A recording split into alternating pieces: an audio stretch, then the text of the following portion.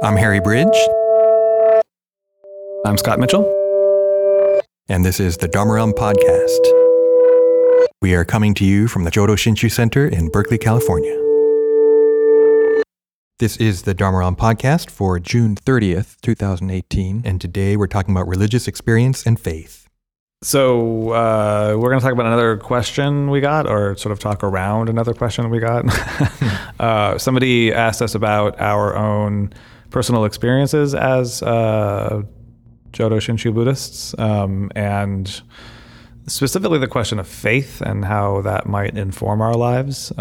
So we're going to talk about faith and religious experiences, but we're not going to talk about our own experiences. Because we say now. That's just how we roll.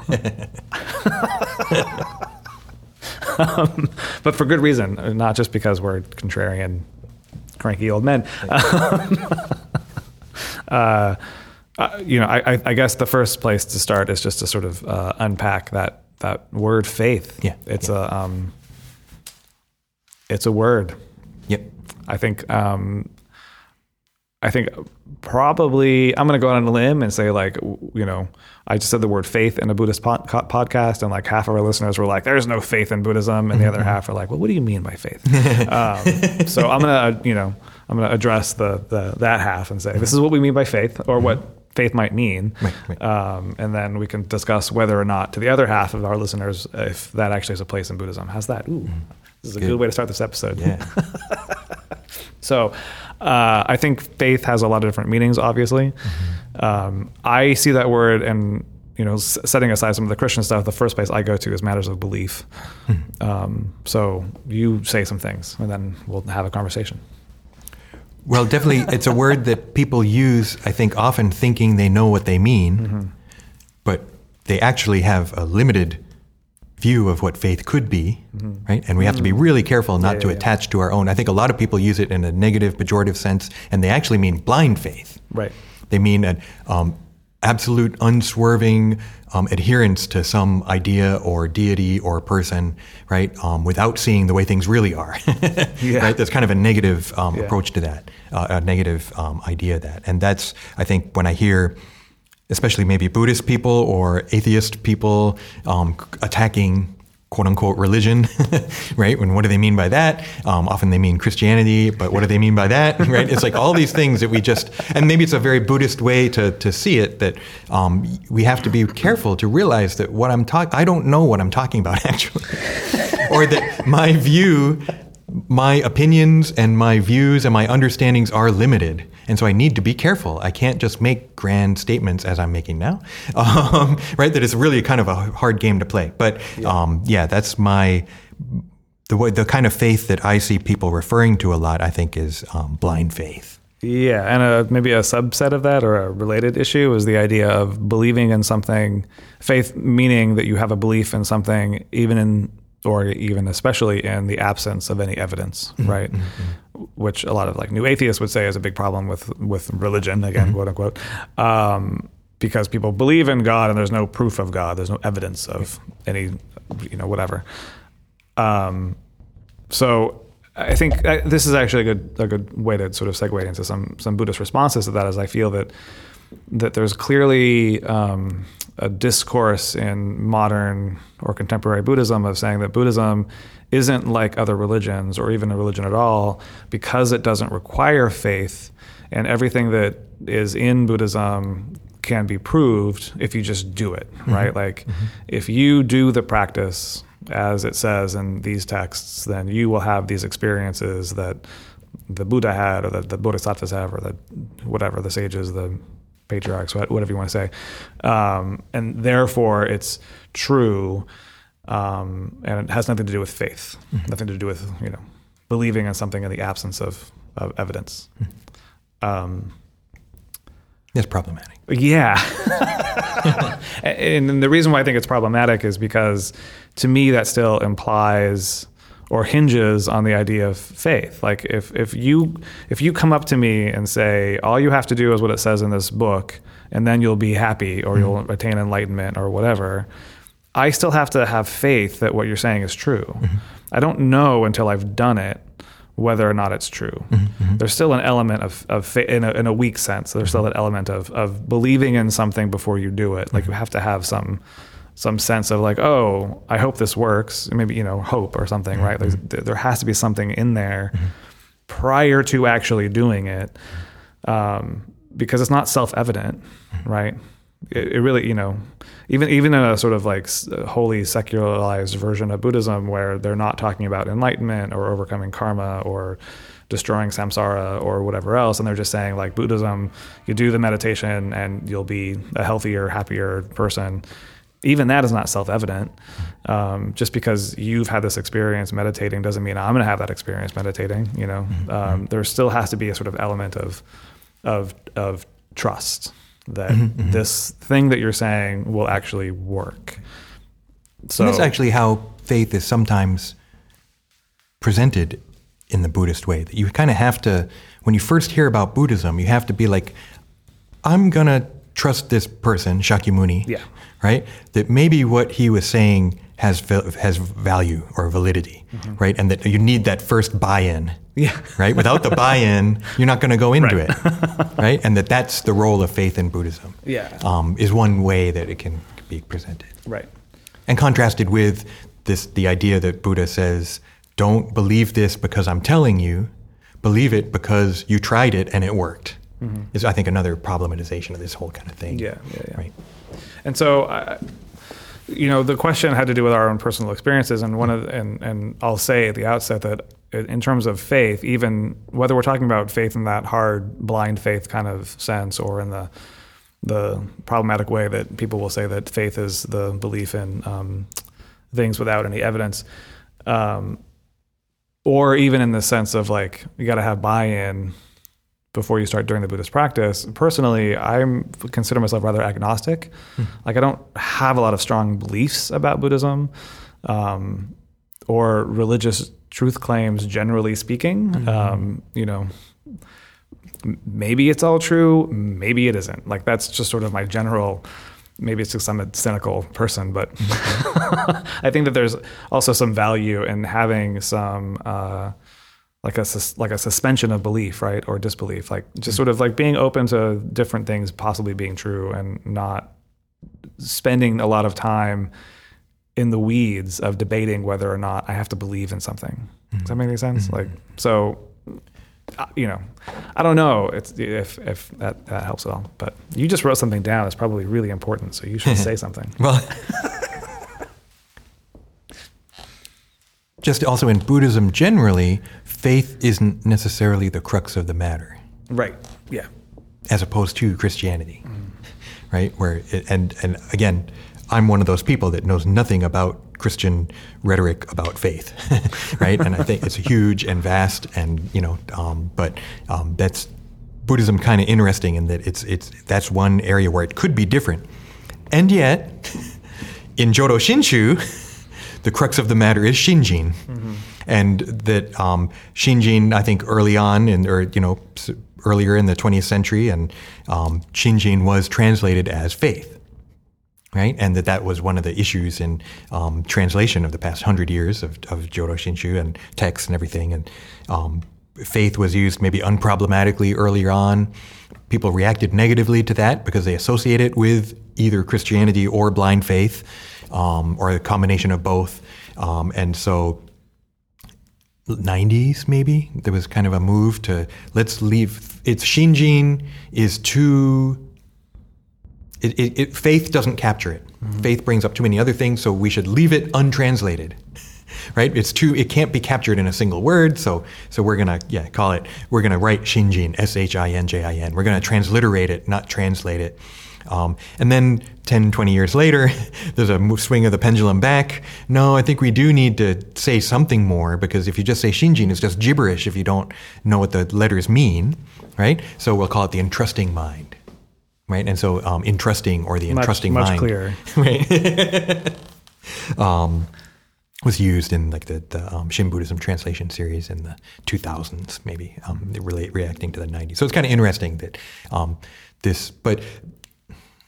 Well, this is the fundamental problem with translating these terms, is that like unproblematically we use the word karma and nirvana, right, in contemporary English as if we know what those words mean.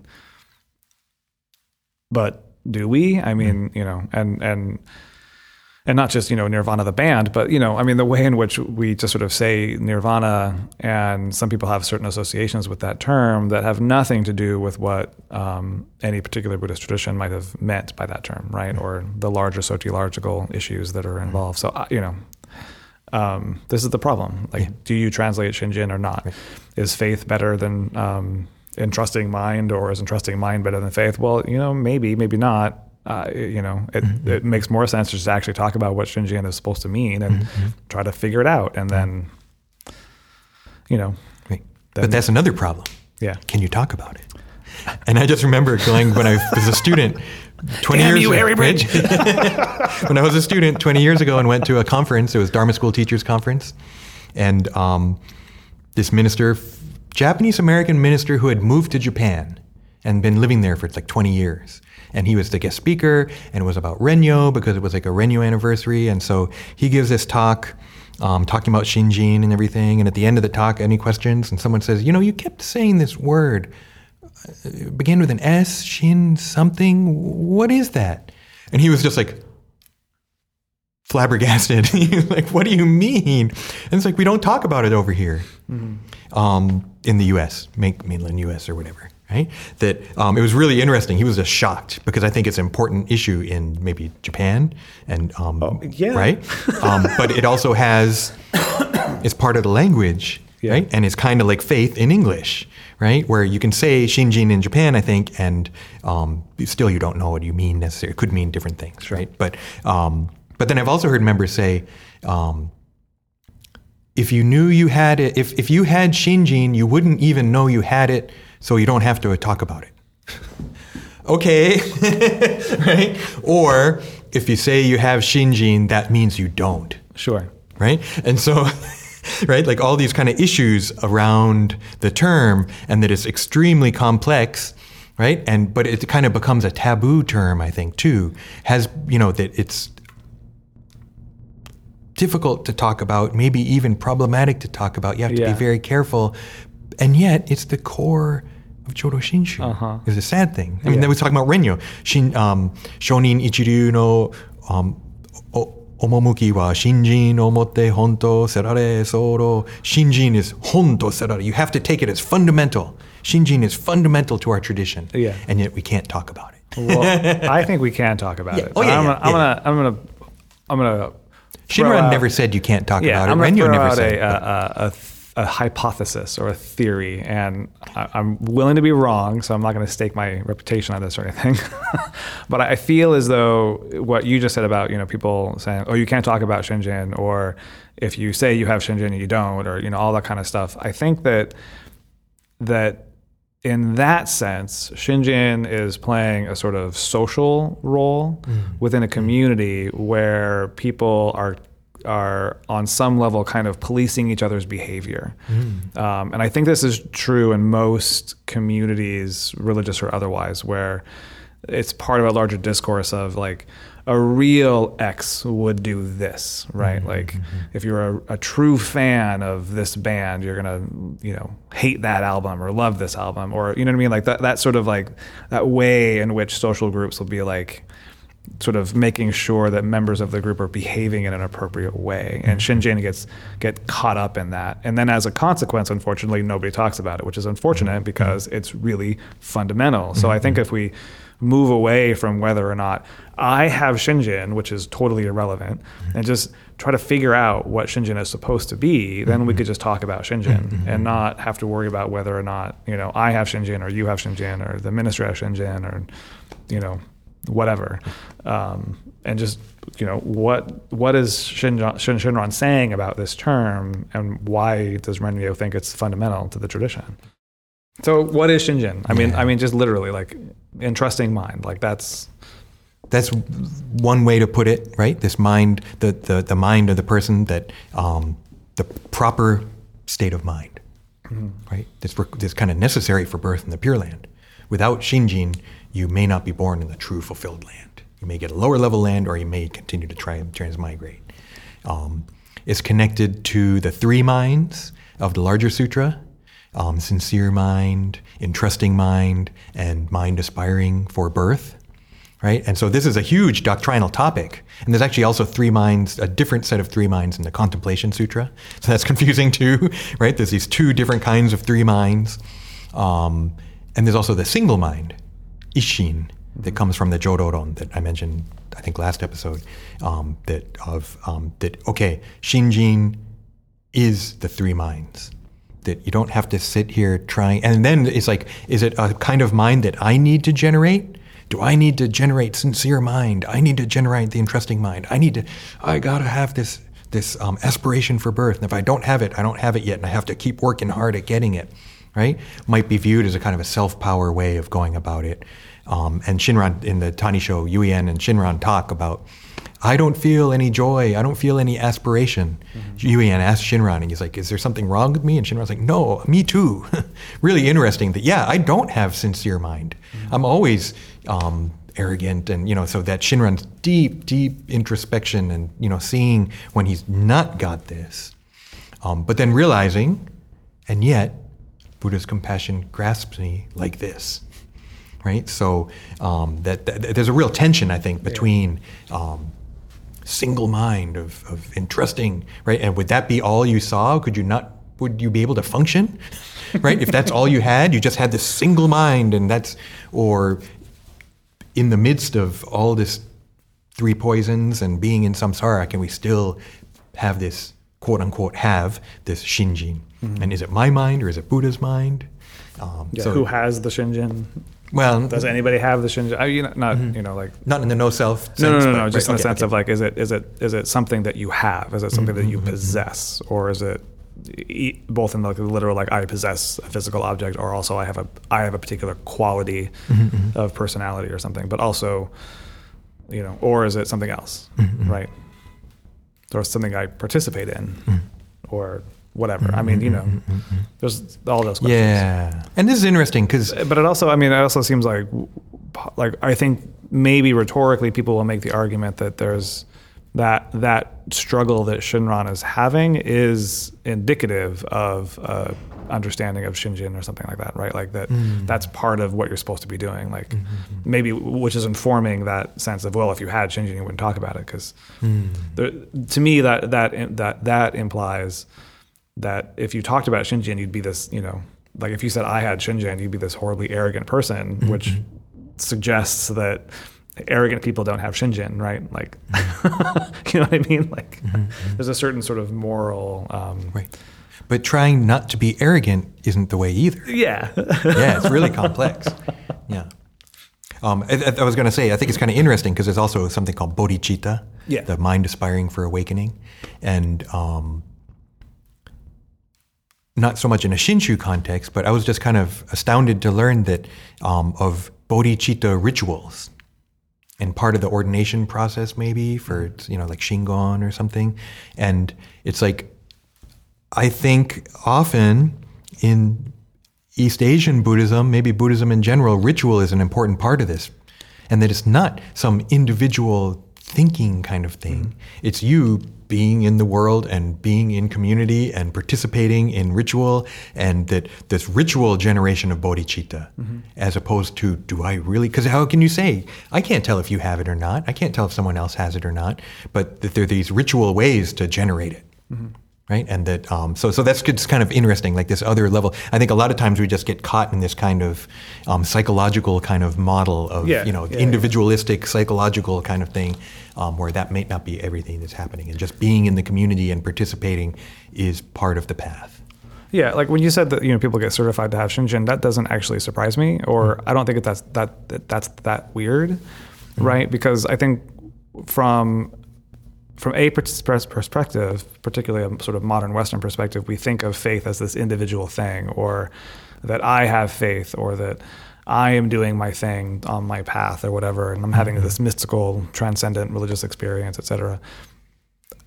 But, at the same time, a lot of what happens in Buddhism is ritual and in community, and you do get certified. In the Zen tradition, people get certified as having Dharma transmission. There's a very specific set of rituals whereby Dharma transmission is given from a teacher to a disciple, and symbolically, or whatever you want to call it, that is supposed to be the exact same transmission that the Buddha gave to his disciple, and it's been passed down generation to generation to the present, right? So you're experiencing the same thing that the Buddha himself experienced, right? Like in that ritual context. But you can't just walk around saying, oh, I have Dharma transmission without actually having that ritual happen, right? So otherwise you're a fraud, right? So there's a certain aspect of that communal ritual certification of an experience, which I think is an important part in most forms of Buddhism, actually. You don't just call yourself a monk, you go before the assembly of monks and get initiated into that community. It's not just something that you just declare. So in that context, to say that there's a Shin Buddhist tradition where they certify Shinjin is like, yeah, okay, that makes sense. I don't know if that's right or wrong or whatever, but it doesn't seem particularly out of step with the rest of the tradition. Bodhicitta rituals, sure, like that's where you publicly declare that you have an aspiration for enlightenment. I could sit in my room by myself and say, I'm going to get enlightened. But, so what? Like that doesn't have any consequence. Like that's the other part about ritual, right? Like if I, as an individual, say I have bodhicitta, I'm going to work toward enlightenment, but I don't tell anybody, then nobody's going to hold me to that. I have zero accountability. Like that's one of the powers of ritual, right? Is that if you go into that space and say I have bodhicitta, or I'm developing this aspiration for enlightenment, and you tell a room full of other people that you're going to do that, they're going to hold you to it, right? They're going to make sure that you're on the straight and narrow, and that you're doing the practices, and that you're working toward it. Otherwise, it becomes meaningless, right? So I don't know what any of that has to do with Shinjin. Right. And I think Shinran's interesting. It seems like in the early communities that there was that kind of idea of that it could be certain statuses could be granted, and if you did something, donated money or whatever, that you get your name on the roster and then you'll be born in the Pure Land, right? And so it's kind of interesting. I think that Shinju actually has built in some kind of safeguards against that kind of thing, and that it is Shinran. So I think Shinran's fascinating. To me, he bucks a lot of trends, right? And he is kind of really individualistic, and it is really an internal thing for him, right? So that's kind of interesting. I think I'm a part of forget that idea. Another thing that I wrote down was, and that again points to the importance of community, is that I think that it's really important to be around people that got it. And I don't necessarily mean Shinjin, but people that they're not saying, hey, look at me, I'm level 3, whatever, but they're just there, and you realize, whoa, that guy was pretty special, or that person was, wow. And maybe it doesn't happen till later, right? But that's another really important part of community. So I wrote down Myokonin, like this kind of tradition of these amazing people that aren't necessarily ministers or aren't necessarily literate good people or whatever, and yet they express this deep coursing and trusting or whatever, and maybe not, you don't have to be around people that high level necessarily, but that's where community becomes really important. And to be with other people and see yourself in the context of other people. Yeah. If you're alone all the time, you can't see yourself anyway, but then your perception is really skewed if you're just alone. But it's hard to be among people.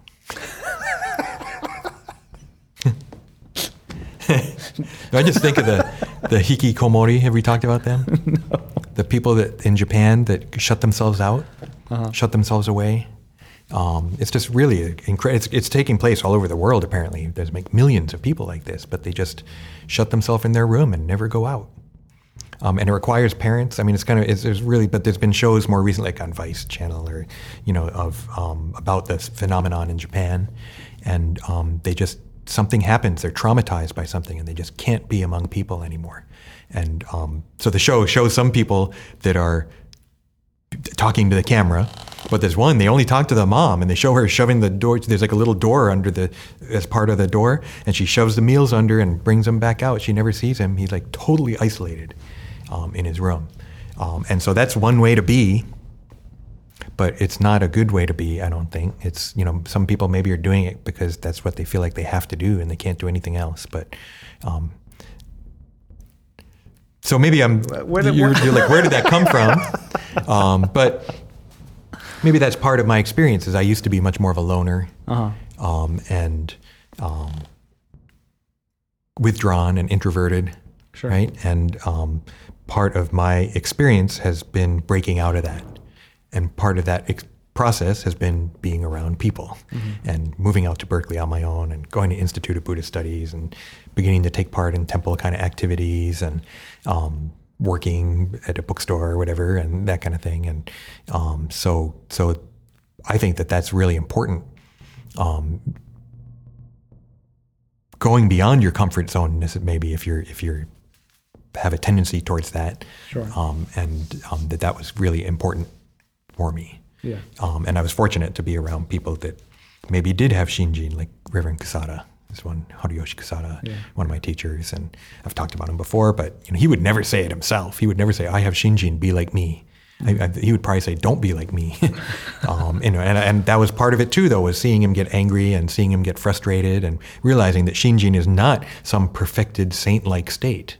Shinjin is being truly human, like really being yourself, not pretending to be something else or that it's some way that only certain people can be, this elevated kind of status. That's not what it is at all. It's being a real person, like really being yourself and making mistakes and not being perfect, right? That this is the Buddhism for the uncapable, right? Buddhism for the unperfect, imperfect. And yet the fruition of it too in this life, I think, isn't perfection. It's really being yourself, and yet with a transformation, I would think. And so Shinjin's interesting that it's contrasted sometimes with doubt, expressed as like the pliant and gentle mind. There are clues to what that state might be like, but at the same time, I disagree when people say, "Oh, the person of Shinjin would be humble, and they would be this way or that way." And it's like, I don't know. I don't think so necessarily. I don't think it's that kind of Shinjin has these boundaries of these certain characteristics of what a person would be like. Yeah.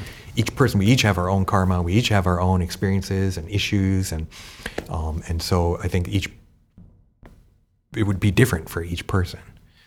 And, so fundamentally, what you're saying is that you have Shinjin. Yep, and I'm ready to convert it for X number of dollars. No. That was messed up, sorry. The other thing that